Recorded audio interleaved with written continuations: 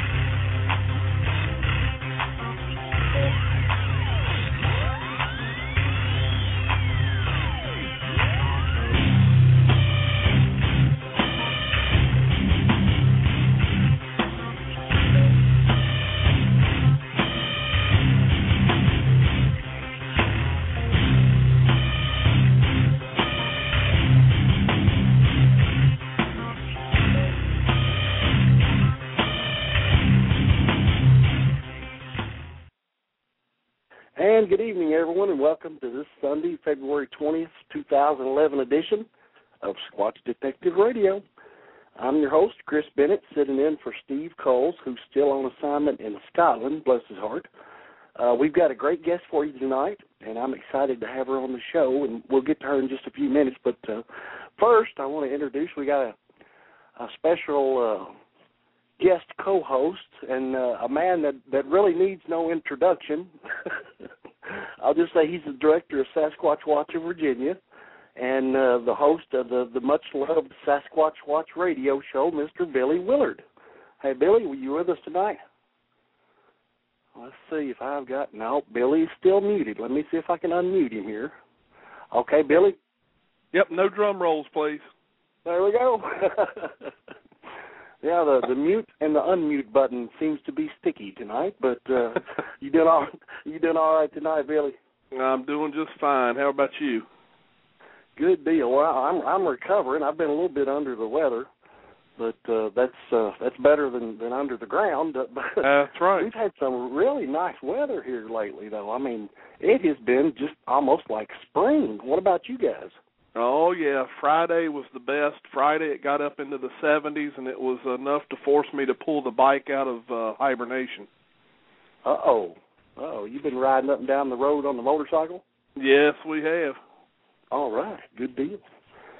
Well, I'm going to have to pull mine out of the barn and see if I can get it to run.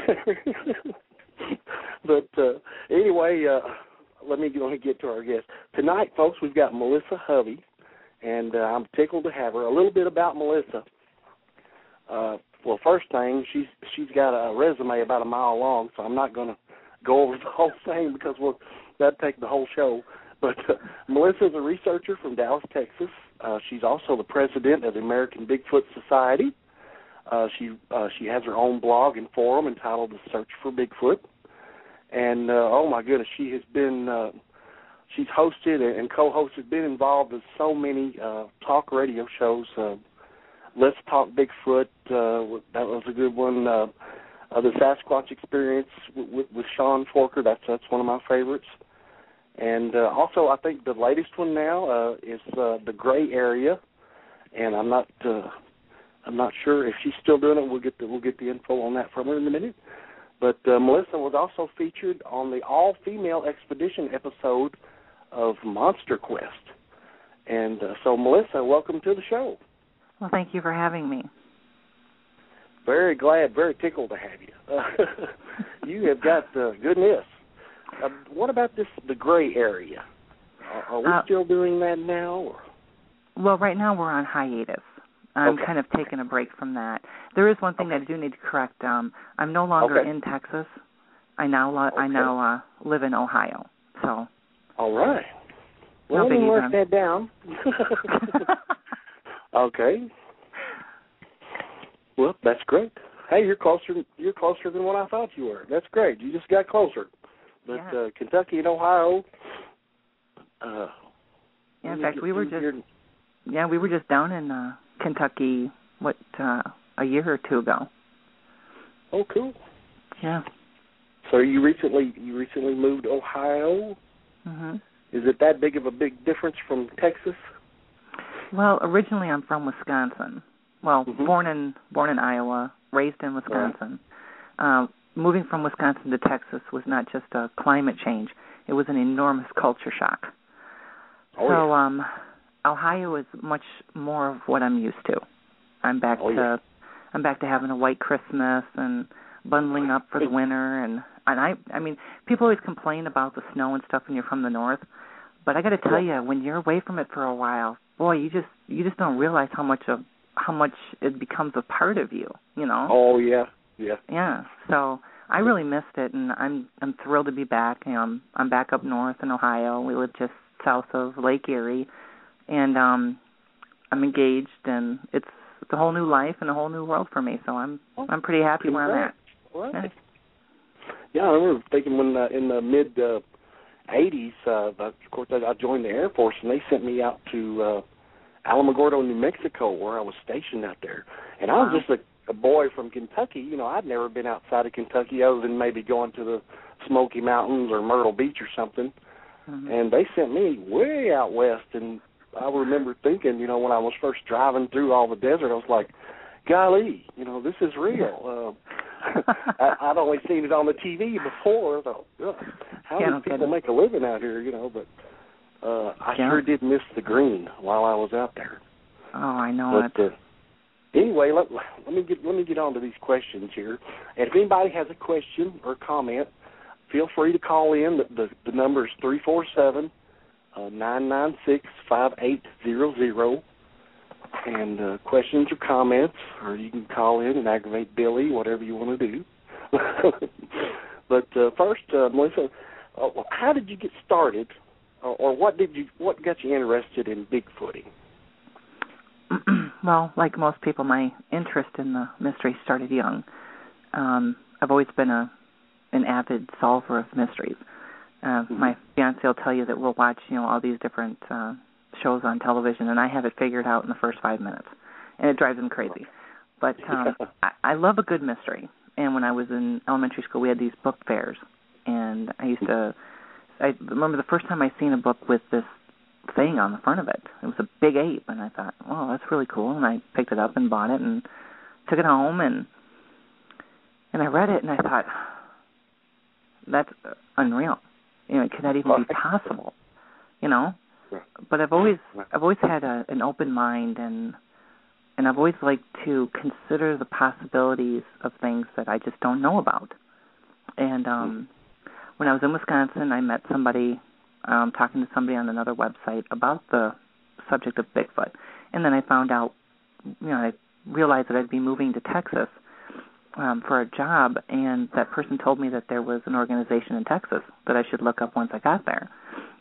And I did, and I became a member of the TBRC, and that's it, you know. Oh, cool. Yeah.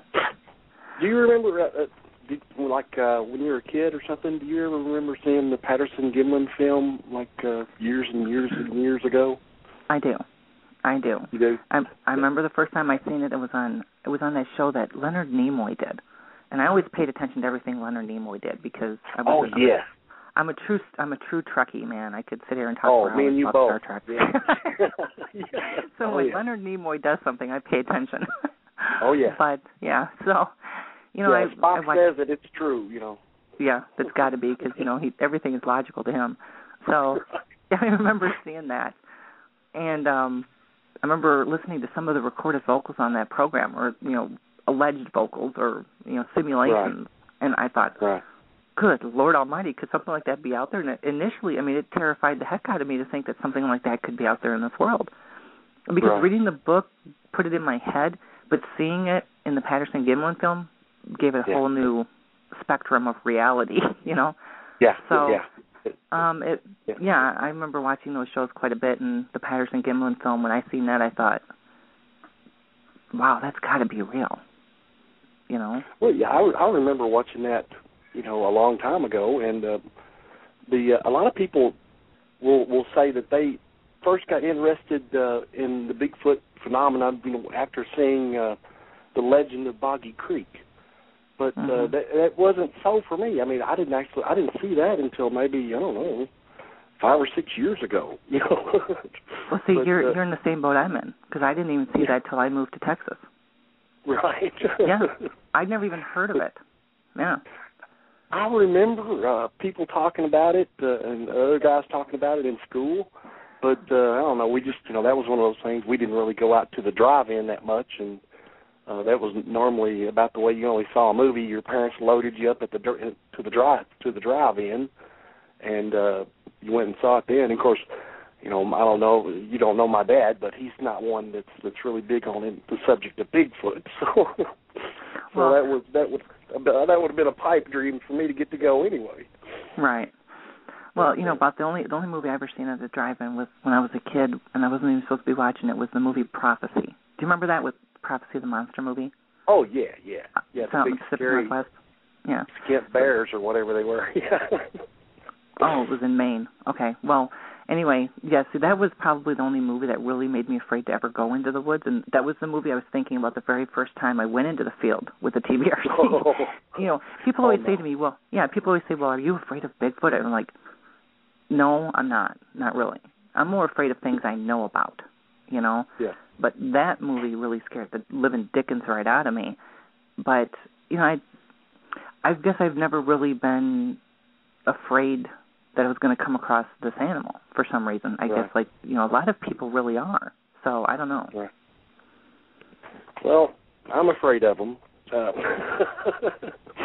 Have you had an encounter or sighting yourself personally? No. Not a full sighting, no. Right.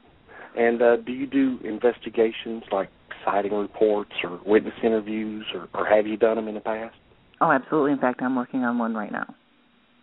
Oh, cool. Yeah. Well, yeah, that'll be hitting the. Share with us on that. Well, it'll be hitting the American Bigfoot Society website in the near future. I don't know if. Okay, well, I'll tell you this. I'm still in the works with this. It happened up in the Northwest Territories, up above in Canada. It's a gentleman who has spent a lot of time in the great outdoors. He's an avid hunter and fisherman. Right. And I think you probably have to be to spend any amount of time up there. It was an interesting sighting. It was a visual sighting. There was a little bit of a distance. But that's really at this point all that I want to say about it. Okay. Yeah, that's fine. That's fine. Yeah. Is there like a sighting or an encounter that you'd investigated that you thought was extremely odd or interesting? Maybe a different one. One that I've investigated that I thought was interesting. Yeah, or maybe odd, like Bigfoot turned over the porta potty or something. I don't know. No, I haven't gotten any of those. I've received some emails about Bigfoot being transferred into a UFO, but I've never really followed up on those. I've transferred those others to other people. But you're going to get into my next question. let's see, interesting. I don't know. Well, I think all reports, honestly, are interesting because, right. I mean, if you're taking the time to actually investigate the sighting, right. there must be something to it that exactly. piques your curiosity or your interest, or you wouldn't waste your time with it. You'd like, okay, whatever, you just move exactly. on. So, and honestly, I think every single report is interesting. I mean, as long as there's, as long as you find the witness credible and the information coming from the witness is down to earth and it's not, there's no problems with the witness or the report itself or the comments being made. I think every report has the potential of holding information, and I think our biggest problem as researchers is we haven't quite yet figured out how to take that information and turn it into something useful. So let's hope that we figure out how to do that sometime soon, because you never know. I mean, the answers could be staring us right in the face, sitting in those reports, and we just don't know what it is. Right. Because we take the reports, file them away, and that's all we ever do with them. Right. Very cool. That's right. A lot of truth in that statement. That brings me up to the next question there. You touched on this a little bit, but do you believe that the Bigfoot creatures, do you believe they're biological, or do you think they're paranormal? Okay, yeah. Well, Billy could probably answer this question. I think that Bigfoot, if it is indeed out there, is a flesh and blood animal. I can't think of another animal on the face of this planet that has the paranormal abilities that are being assigned to it by some people. I mean, if somebody could please show me another animal where paranormal abilities have been assigned, then you might get me on board. But I don't understand why it has to go to that level. I really don't. The same, yeah. I see it the same exact way. I mean, this is hard enough. It's hard enough to get out there and find a good area and get people to talk to you and the whole 9 yards. And people, I mean, they get really upset with me because I will not take that into consideration. I will not consider that type of report credible. Where somebody calls me up and says, the animal disappeared right in front of my eyes. Well, there are logical explanations for that have nothing to do with the paranormal. It's just we're not exploring those types of situations like we should be. And doing the line of work that I have done for a lot of years, that type of situation it's more common than people might think, and it just basically has to do with human psychology and how people react under stressful situations. So, we're not taking those things into account. So do I think that Bigfoot can disappear? No. Do I think there's something paranormal about it? No. Do I think that you could have ghosts and Bigfoot happening all at the same time but have them be completely separated as two separate phenomena happening in the same place? Sure. Yeah. Why not? Okay. Right. But the Bigfoots are not the ghosts. No. And I don't think that they're the intergalactic pets of aliens and that this is the kennel for them. I've had that said to me before, too. And I don't take anything away from those people. If that's what you want to think, that's what you want to think. That's fine. Just, don't stop bashing me because I don't agree with that. I'm not bashing anyone else. It's just no one's given me a good enough reason to even consider that as an option yet. And I just, I have to go with the things that are easier to work with. So that's my stance on the whole paranormal Bigfoot issue. I've always been with the belief that the simpler you make things, the easier it is to understand or the easier it is to accept. Absolutely. Start with the basic elementaries and then work your way up from that. Absolutely. And there's nothing wrong with that, I mean, if people are out there and they want to consider the idea of paranormal where it comes to this animal, that's fine. But, if you don't want us to bash you, then you shouldn't be bashing us. Fine, whatever. I think, they have this really, really uncanny ability to be able to move out away from an area fast. And I think maybe some people maybe they close their eyes or they turn their head and these things are gone, and that they think they just disappeared. But in actuality, I think it boils back to, there's an old Southern rock song called, I think it's Give Me 3 Steps, which I think has a lot to do with it. And the lyrics to that, it says, give me 3 steps, mister, and you'll never see me, 3 steps towards the door and you'll never see me no more. And I believe that's about all they need, about 3 steps, and they're gone. You know what? I'll give you a really good example of what I think happens sometimes, too. About a year or two ago, I posted a blog. Wayne and I were out walking in an area outside of town. It's an old abandoned quarry. And we're walking up these trails, and there's a bunch of, trees and forest litter and brush and all kinds of bushes and all kinds of things. And we were walking up this trail, and I had already walked by. And Wayne stopped, and he said, hey, come back here.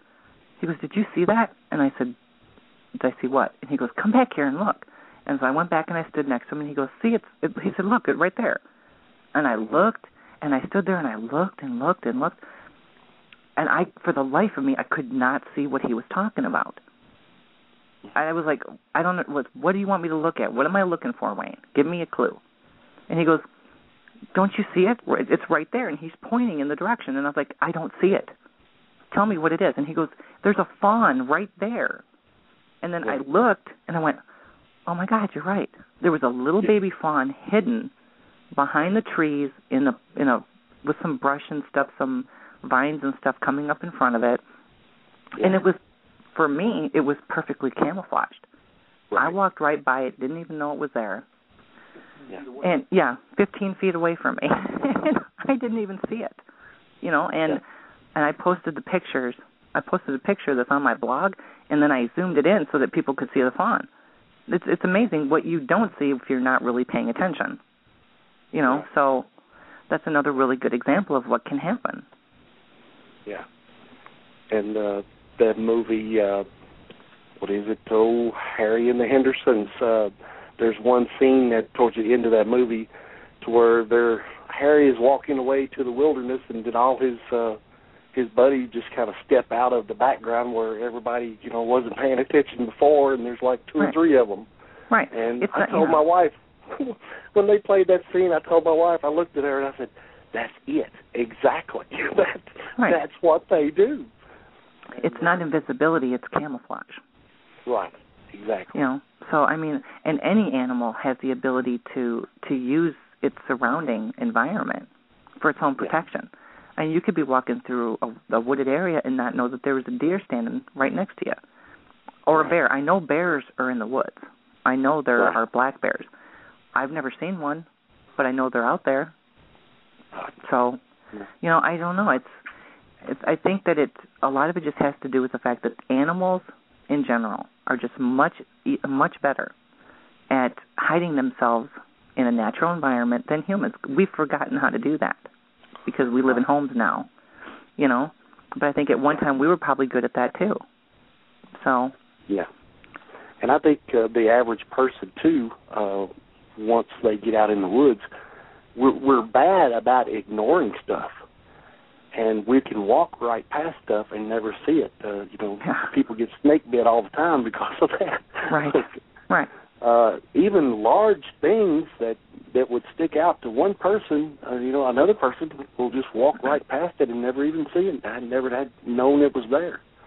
Exactly. And it's just amazing sometimes. We've experienced the same thing here in Kentucky. When I'm out with one of my trekking buddies, and I'll pass something up, and maybe John will say, "Hey, did you see that?" And I'm like, "Oh no, I didn't." But it's just amazing that what we will ignore, and you have to just retrain your whole way of thinking. If you glimpse something out of the corner of your eye, you can't just ignore it and go on. You got to stop. And you got to look very carefully and see what's going on over there, because there very well could be something going on. Yep. But, anyway, Melissa, what do you think that the Bigfoot creatures are? Now, there's been some theories posed. One of them where they think it's a giganto-relative right, or a descendant of Gigantopithecus. One of the theories, this was on this last documentary, they thought it may be a prehistoric man. And I think another theory, which was a new one that I hadn't heard, was an Indian shaman in training. Well, you're going to be hard pressed to find an Indian shaman in training here in the state of Ohio because we don't even have any reservations. So, and that was just my own personal research. Yeah. Right. Right. Yeah. So no, I don't. I think that maybe that could account for some of the situations that happen maybe in the Pacific Northwest and maybe there in Canada, where these various tribes are. That may account for a certain percentage, but as far as the whole early man, I think Homo. What do they call it? Homo. I'm not even going to try it. What was it, Billy? What's that? What was the early man that they call Homo bergensis or something like that? Homo bergensis. I don't know. Bergensis? I don't know. Yeah. It's close enough. That one. I don't know. And if that's it, then that doesn't account for the sightings that, people discuss where the animal is completely hair covered. Right. And that to me doesn't make sense. So, I mean, I'm kind of stuck in that whole, okay, well, but you still have problems because people aren't reporting, they're reporting human-like animals, but, nobody really asks people to explain that when they say that the animal looked human. Right. And I ask people to explain that, and what they tell me is, their facial expressions, or they'll break it down and tell me why they think that. I've never had somebody turn around and say, well, because it looked like a human being. They don't say that. Right. They say, well, it had like human expressions, or it had eyes, nose, and mouth, and it stood upright like me and you. Yeah. They don't say, well, because it looked like my Uncle Charlie. No, they don't say that. So I have a problem with the whole early man theory, but God, who knows? I mean, what can happen over the years with just adaptation to an environment? I don't know. But for some reason, I just don't think that's it. I think I still am stuck in the whole Gigantopithecus camp. I think that's where I'm still sitting. So, because that to me seems like it has a greater chance of being true. But, I think that would account for the size too. If Bigfoot was a type of prehistoric man, I mean, we do have fossils. There are fossil records, and they don't show that those guys are to be of any enormous size. But now with Giganto, they pretty much think that 12 feet tall is wouldn't be out of the ordinary for one of those. And I think, but then again, you're talking about, where it's at in the country. Because I'm not sure that there's too many sightings around here of a 12-foot animal. Right. I mean, are there any sightings in Kentucky of an animal that's more than 10 feet tall? Only one that I know of. Yeah, it's just not real common here. Right. Yeah, I think the real tall ones are over on the Pacific Northwest side, which even hurts that theory even more. Right. So, I don't know. I'm not a primate specialist. I don't know anything about that kind of stuff. And I try to stay out of that whole argument because Lord knows how that's going to come out. But I still cling to the Gigantopithecus because to me that just seems more plausible. Right. And Melissa, one of my favorite topics is eye shine and the color of eye shine.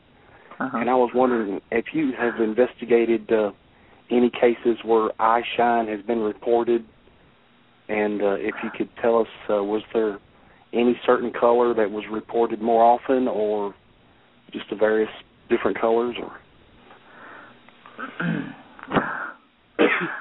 I have not I've not investigated any reports of eye shine. Mhm. But you might as well quit your laughing. Don't sit there and laugh, because everybody knows you got something on your mind. But and I know this is going to just tickle the hell out of Billy. Pardon my French, but yeah, I have been witness to this, and it has caused me many nights of thought, deep thought. Yeah. Okay. I've actually seen it myself. Okay. Very cool. Yeah. Can you tell us what color it was, or? And if you want to share, that's fine. If you don't, that's okay too. I don't care. It doesn't matter to me. What I seen was two, distinctly two, and I'm calling it eyes because that's what they look like to me. I didn't see a body. Right. Although I did see, at one point, the two eyes go down because I think whatever it was interested in a little light lure that it was standing behind and near a tree. And I seen part of what could have been an arm pass in front. Mm-hmm. From, if you're looking at the light lure, it would have been from right to left. And then it went back and up. But it was the color of the eyes, it was like a reddish orange. But it was brighter towards the center. The orangish color was more bright towards the center. It wasn't a deep red. It was a bright red that, as it went towards the center, got lighter and lighter and lighter. Mhm. It was really interesting, and I'll be honest and tell you, I would not call this eye shine. I wouldn't call it eye shine, and I think that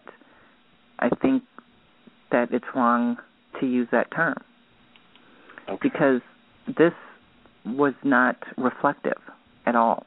I wasn't using a flashlight to see it. I think it may have been picking up light, whatever it was, from the light lure and reflecting off of that. But it wasn't like if you put your flashlight at a deer's face, you know how the light reflects back from the eyes. Right. It didn't do that at all. It didn't do that at all. It was like a glow. It was just two glowing circles in the darkness. Right. Almost like a fiery eye shine, right? Yeah. Yeah, and I had one other person say to me, it was what they had seen was like, somebody picked up an ember from a fire and put them put them up, and yeah, that's pretty damn close. Yeah. Yeah. Yeah. So I've had several reports of that, and I've seen the same thing myself. Very, very, very red, bright, glowing eye shine, and very interesting. But I like there are different colors reported, and I've only seen one. And I would really like to see a different color. Would be great, but I'm not holding out for that one. But I've taken reports of people that saw green. One guy here recently, I guess about a month ago or a month and a half ago now, told me that he had saw a blue eye shine, and he was certain that it had come from the creature because he saw the creature as well. And so that's one of my favorite topics. I love eye shines. But thank you so much for sharing that with us. And one more question about it. Did that happen on that Virginia expedition deal? Yes, it did. Oh, okay. In fact, it happened while I was giving an interview to Bob Coyne. I think I was there. I wasn't there with you, but I was listening to the radio show that night, so I was there in spirit. Yeah. Well, and I felt bad. And I felt bad because here I am giving this interview to Bob Coyne, and he had just asked me a question when it happened. Right. And I was, and if you go back and if you listen to the show that night, you can see where you can hear where it happened because I started to talk in circles. For the life of me, I could not remember what he asked me, And I'm not even sure that I cared. I just kept talking because I didn't want, and at the same time I was looking around trying to find someone, but I was by myself. And I didn't know what to do. I mean, I was stunned. I was shocked because, it was one of those heat of the moment things that was very cool.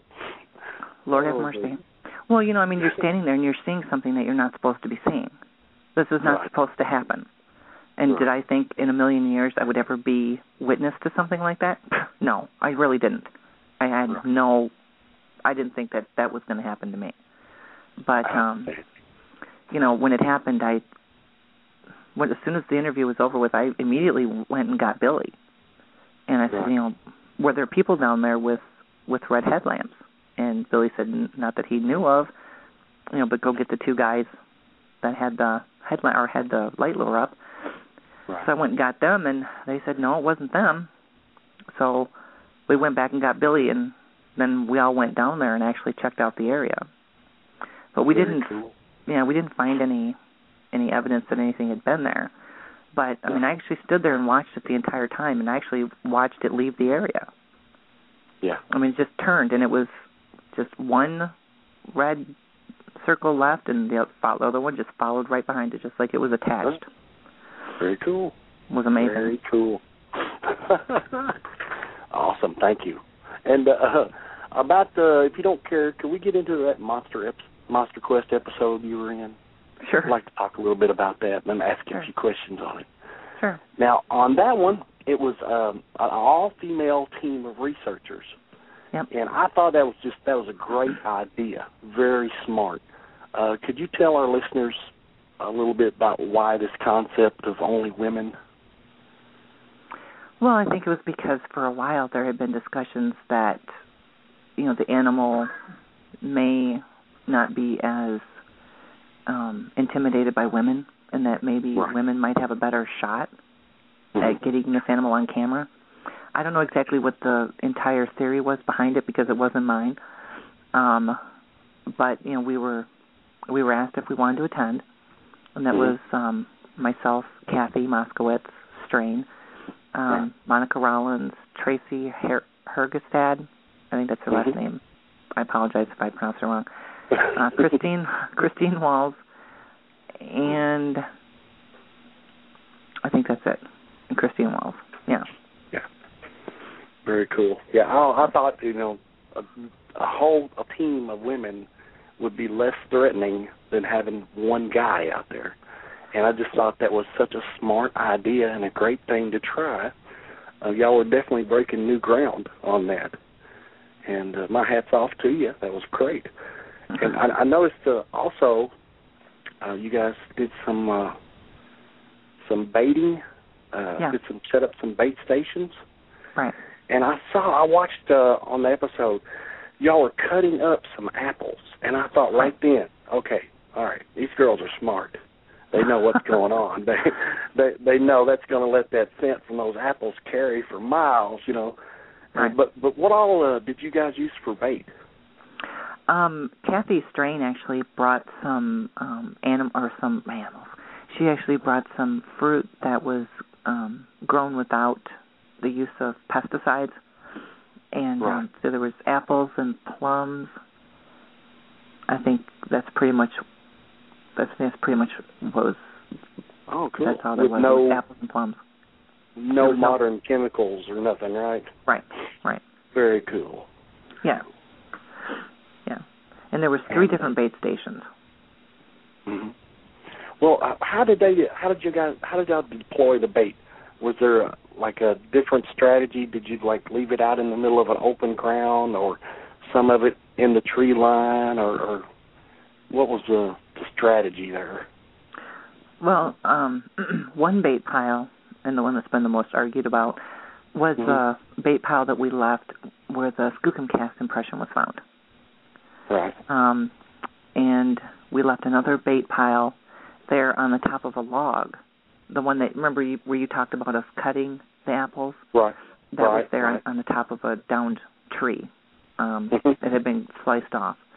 And there was a nice little bowl in it, So we decided that'd be a great place. It gets it up off the ground, and the wind can carry the scent. And And it was a great place because then we set a game cam right across from it. And then the third one was actually in a cheesecloth that we hung from a string on off of a tree limb, and it was filled with salmon. Oh. And that was actually down in Skookum Meadows, near an elk wallow.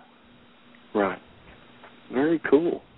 So you used like a meat item too, rather than only fruits. Right. We were trying to see if we could get any validation for some of the, the various people who have discussed putting out bait, or some people call it offerings, or whatever. Right. So we decided to see if we could get any validation if this would actually work. Interesting thing was for all the bears that you have in the Cascade Mountains and Skookum Meadows, that salmon wasn't even touched. Wow. Yep. Wow. I mean, the bees loved it, but it wasn't even touched. We didn't even expect to see that again. Very interesting. Yeah. The Skookum pile I don't believe that was touched. And there's an excellent photo of a really nice elk with that one pile that was left on the tree. That did get a little bit of activity, but not as much as we expected that it would. Right. So. And you actually found a track, or did you cast a track? Yes, we did. In that expedition? Oh, very yes, cool. We did. Yep. Actually, we casted 2. There was the one that you seen casted during the show on the side of the hill. That was me trying not to fall down the mountain. And we think that was actually a bear track. The second one didn't make it on film. I believe it was like the second or the last day. And we had to go in and get the game cams from Skookum Meadows, which took quite a while to hike down in there. But there was a second one. You guys were y'all were like rained on every day, weren't you? Oh, yeah. Yeah, the only day we were not rained on was the day that we arrived, but then it started raining that night. And then it rained every day, off and on, until the last day when we woke up with frost on our tents, and we had to pack up and leave. Oh, wonderful. Yeah, the conditions were pretty bad. I mean, the conditions were pretty bad. But we had a really good time, and you make the best out of a bad situation. It didn't stop us from doing what we went there to do. So it was interesting. Well, I've tried this past year working with a bait station, a couple of different bait stations, and I've not had any luck on finding anything that these things like yet. But do you have any thoughts on possible bait food or items to try?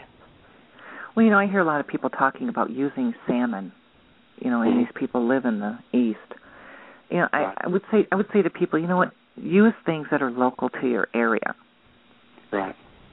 Don't go in, if you don't live in an area where an animal would have access to salmon, don't bait with salmon, Bait with what you can pull out of the local river, go to the grocery store, what do they have there? You can find catfish fillets or, even cod pretty cheap, Right. I would say just use what you can find locally.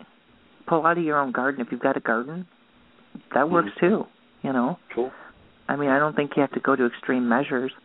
If you're going to buy fruit from a store, I would say take it home and wash it really good to get those pesticides and the wax, because there's always a waxy film that's put on apples to make them shiny. So wash that off really good. But like Billy said, good advice. Yeah, like Billy said, just use the simplest thought put your simplest thought into it. Right. Hey Chris, we got some questions from Melissa out of the chat room. Oh, go ahead, Billy. I'm gonna run a couple of them. The first one she's probably gonna get a little chuckle out of because it's from Alan. Hey. And Alan wants to know, was the all-female expedition the one where the cameraman had to go to bed by 10 p.m.? You know what? Every time I do one of these shows, oh no, And the topic is about Monster Quest. Alan is always in the chat room. And Alan is always ready with this one question about the cameraman. Oh, no. Okay, yeah. And now I am going to sort of reluctantly ask this question. Abe's probably a little more comfortable asking people this question, but I'll go ahead and say it. Abe wants to know, Melissa, was on the all-female expedition, was any of the women on their little monthly schedule? Okay. Cycle? Not that I'm aware of. And that's actually a very good question because we were in bear country. And we were all very, very much, forward-thinking in that respect. Yeah, because that is an issue that women do need to take seriously. I mean, I'm lucky. I'm one of the lucky few. That's not a concern of mine. But, I mean, if you're a woman and you're going into the woods and there's bears in the area, or cats or anything like that, that is something that you need to seriously consider. So, but we had all talked about that quite a bit, and not that I'm aware of, no. Right. Important information, a little bit uncomfortable topic, but very important information. Yeah. And that's the kind of information that can save your life if you're going into an area and you're a woman and you don't know, That's right. And you're really rolling the dice. That's exactly right. Yeah. But, Melissa, if you could go back there now, is there anything you would do or would have done differently back for that episode? I would have made the rain disappear. Yeah. I figured that was coming. Yeah. Well, you see, we did have access to a thermal, but unfortunately, the thermal wouldn't work. I'm not sure if it was from the humidity or from all the rain and stuff like that, but we couldn't get that to work. If I could have changed anything, I would have, and this is probably answering Alan's question, I would have asked for a cameraman who was more interested in what females are actually capable of out in the woods. We do set up camera traps. We do operate technical equipment.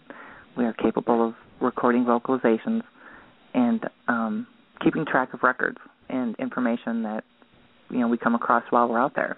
And it would have been nice, I mean, because basically the public's seen us camping, and that was really about it, Well, I think you would have been better to use a female camera operator. Well, we didn't have that. That wasn't our choice. So right. And so I mean, if I had my chance or my say, if I could make things different, that's what I would change. Yeah. Very good. Because and I'll just kind of extend this a little bit, but there's a lot of women out there in this field of research who get out there and do tough work just like the guys do. And I don't think that they get the kind of credit that they deserve. And I'm not talking about myself. I'm talking about some tough girls who get out there and do it. And they deserve some respect too. So they spend far more time in the field than I do. Yeah. Very good points. All very good. But is there any advice for new researchers just getting started that you could think of? Maybe just one or 2 points. It doesn't. just bring your common sense. Yeah, just bring your common sense to this. I mean, be willing to explore new ideas, but not ideas that require that your brain fall out of your head. Look for new ideas. Try new things. I'm always looking for something different to try in the field. But just overall, just bring basic common sense. Because that'll help you in the research, but it'll also keep you alive when you're in the woods. So I think that's the best advice I could give to anybody. Very good. Very good. Thank you. Is that all from the chat room, Billy? That's all the questions I've seen from the chat room. Unless I missed one, and if I did, then kindly ask that y'all retype it. But that's the only questions I've seen so far. Yeah, guys in the chat, I've not been watching the chat tonight. I've been kind of like fooling with this board, so you'll have to forgive me. Maybe next week things get back to normal and I can go in there and type and aggravate you a little bit in the chat room. But But this week I'm still on the board, as it were. But Melissa, are there any? Have you got any upcoming projects planned, or conferences, or anything that we need to know about? Well, or that you want to share? Well, the ABS is currently planning 2 expeditions. We'll be in Pennsylvania here in the spring, and then we're going to go on to Virginia. There's not much else I can tell you about that. And then in May, I will be in attendance at the Ohio conference. Looking forward to seeing everybody. Cool. Yeah, so I'm just looking forward, because here with the spring coming, hopefully soon, Wayne and I are looking forward to getting into South Ohio, because we've got a report that we want to put our feet on the ground and go take a look around. It's a pretty promising area. Oh, yeah. And that's the thing. The spring is coming. The warm weather is already showing up here in Kentucky, and we're just now starting to heat up, because I think these things are going to start coming out of the woodwork now and try to put on some extra pounds, because I think they tend to get a little thin over the winter. And they're very, very active in the springtime in Kentucky. And I'm just tickled to death. I can't wait. I hope we end up with a bunch of encounters. Yeah, I know it. I hear you. That would be nice, wouldn't it? Oh, love to see one every day. Yeah. Love to have a good high-definition video just one time with a little DNA collected, too. Yeah, that'd be really nice. Yeah. But I think I already know the answer to this, Melissa, but I'm going to go ahead and ask you anyway. Are you in the no-kill camp or the pro-kill camp? Oh, boy. I'm no-kill. Now, no-kill. That doesn't mean that I'm going to tell somebody else that they can't. Exactly. It's not my place, and I'm not going to throw stones at you, because, even though I'm no-kill, I'm smart enough to know that it's going to take a body to end this. Yeah. I'm just not willing to pull the trigger myself. Right. So.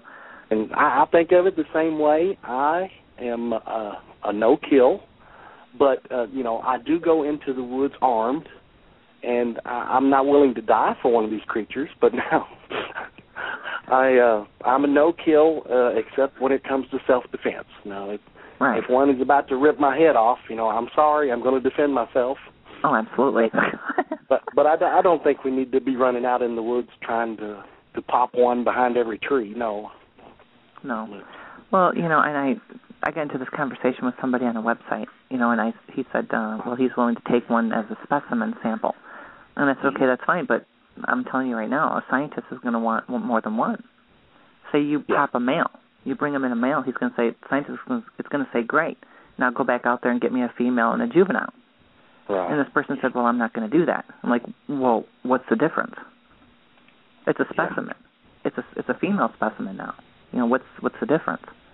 And you might as well take out the entire family group, because if it's a male, female, and a juvenile, if you kill the male, you've just taken away the way that they get their food. Because most likely, if it's like any other primate, the male primates are the ones, by and large, that do get the majority of the food.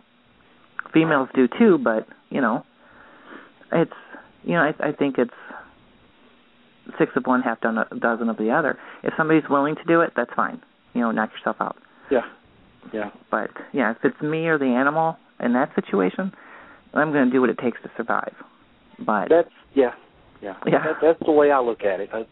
That's the only condition that I would ever remove my pistol from its holster, is if my life was indeed threatened. And I don't mean just by them being there. Right. Well, I think the ultimate goal is not just killing one.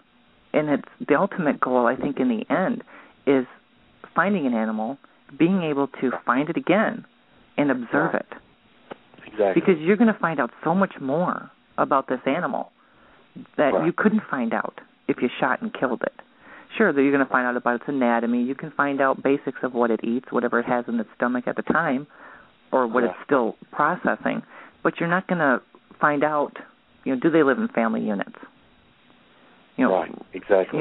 We can learn a wealth of information from these creatures by just watching them. rather than trying to take them apart. Exactly. And with that, I think we've got about 5 minutes left of the show.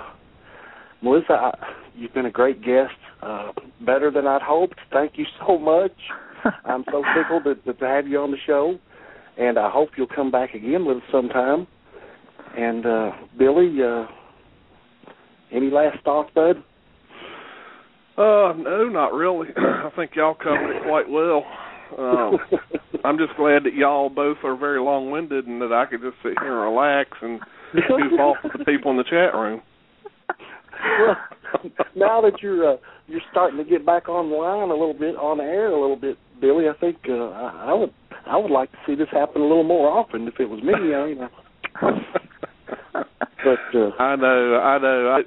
I do get emails quite often of people asking me if I'm bringing the show back, and quite honestly, after the time that I've had to really not have to worry about scheduling the show and stuff, right. I mean, it's really been very, very relaxing. Right. Less stress. I mean, it does a lot for you. It really does. I'll agree with that one. Yeah. Yeah. Well, we'll keep picking at you though, bud. See if we can't get Sasquatch Watch Radio back on, because I loved it. It's one of my favorite shows too. But okay, everybody. Once again, thanks, Melissa, for being a great guest tonight, and thanks to our special guest co-host, Mr. Billy Willard. Thank you, Billy. I appreciate it, buddy. You did a great job as usual. Thank you, Chris. This is for Steve Kulls, who is currently somewhere in or near Loch Ness. I hope he's not in Loch Ness, but near Loch Ness. We'll bid you all good evening. Please join us next week, same time, same place, 8 p.m. Eastern, Blog Talk Radio, Squatch Detective Radio. So for Steve Kulls, good night, everybody. It's Chris Bennett saying good night, everybody. Good night. Good night.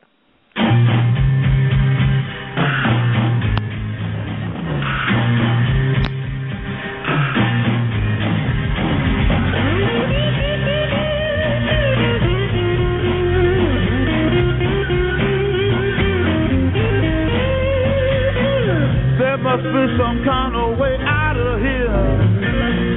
Say the joker to the thief. There's too much confusion.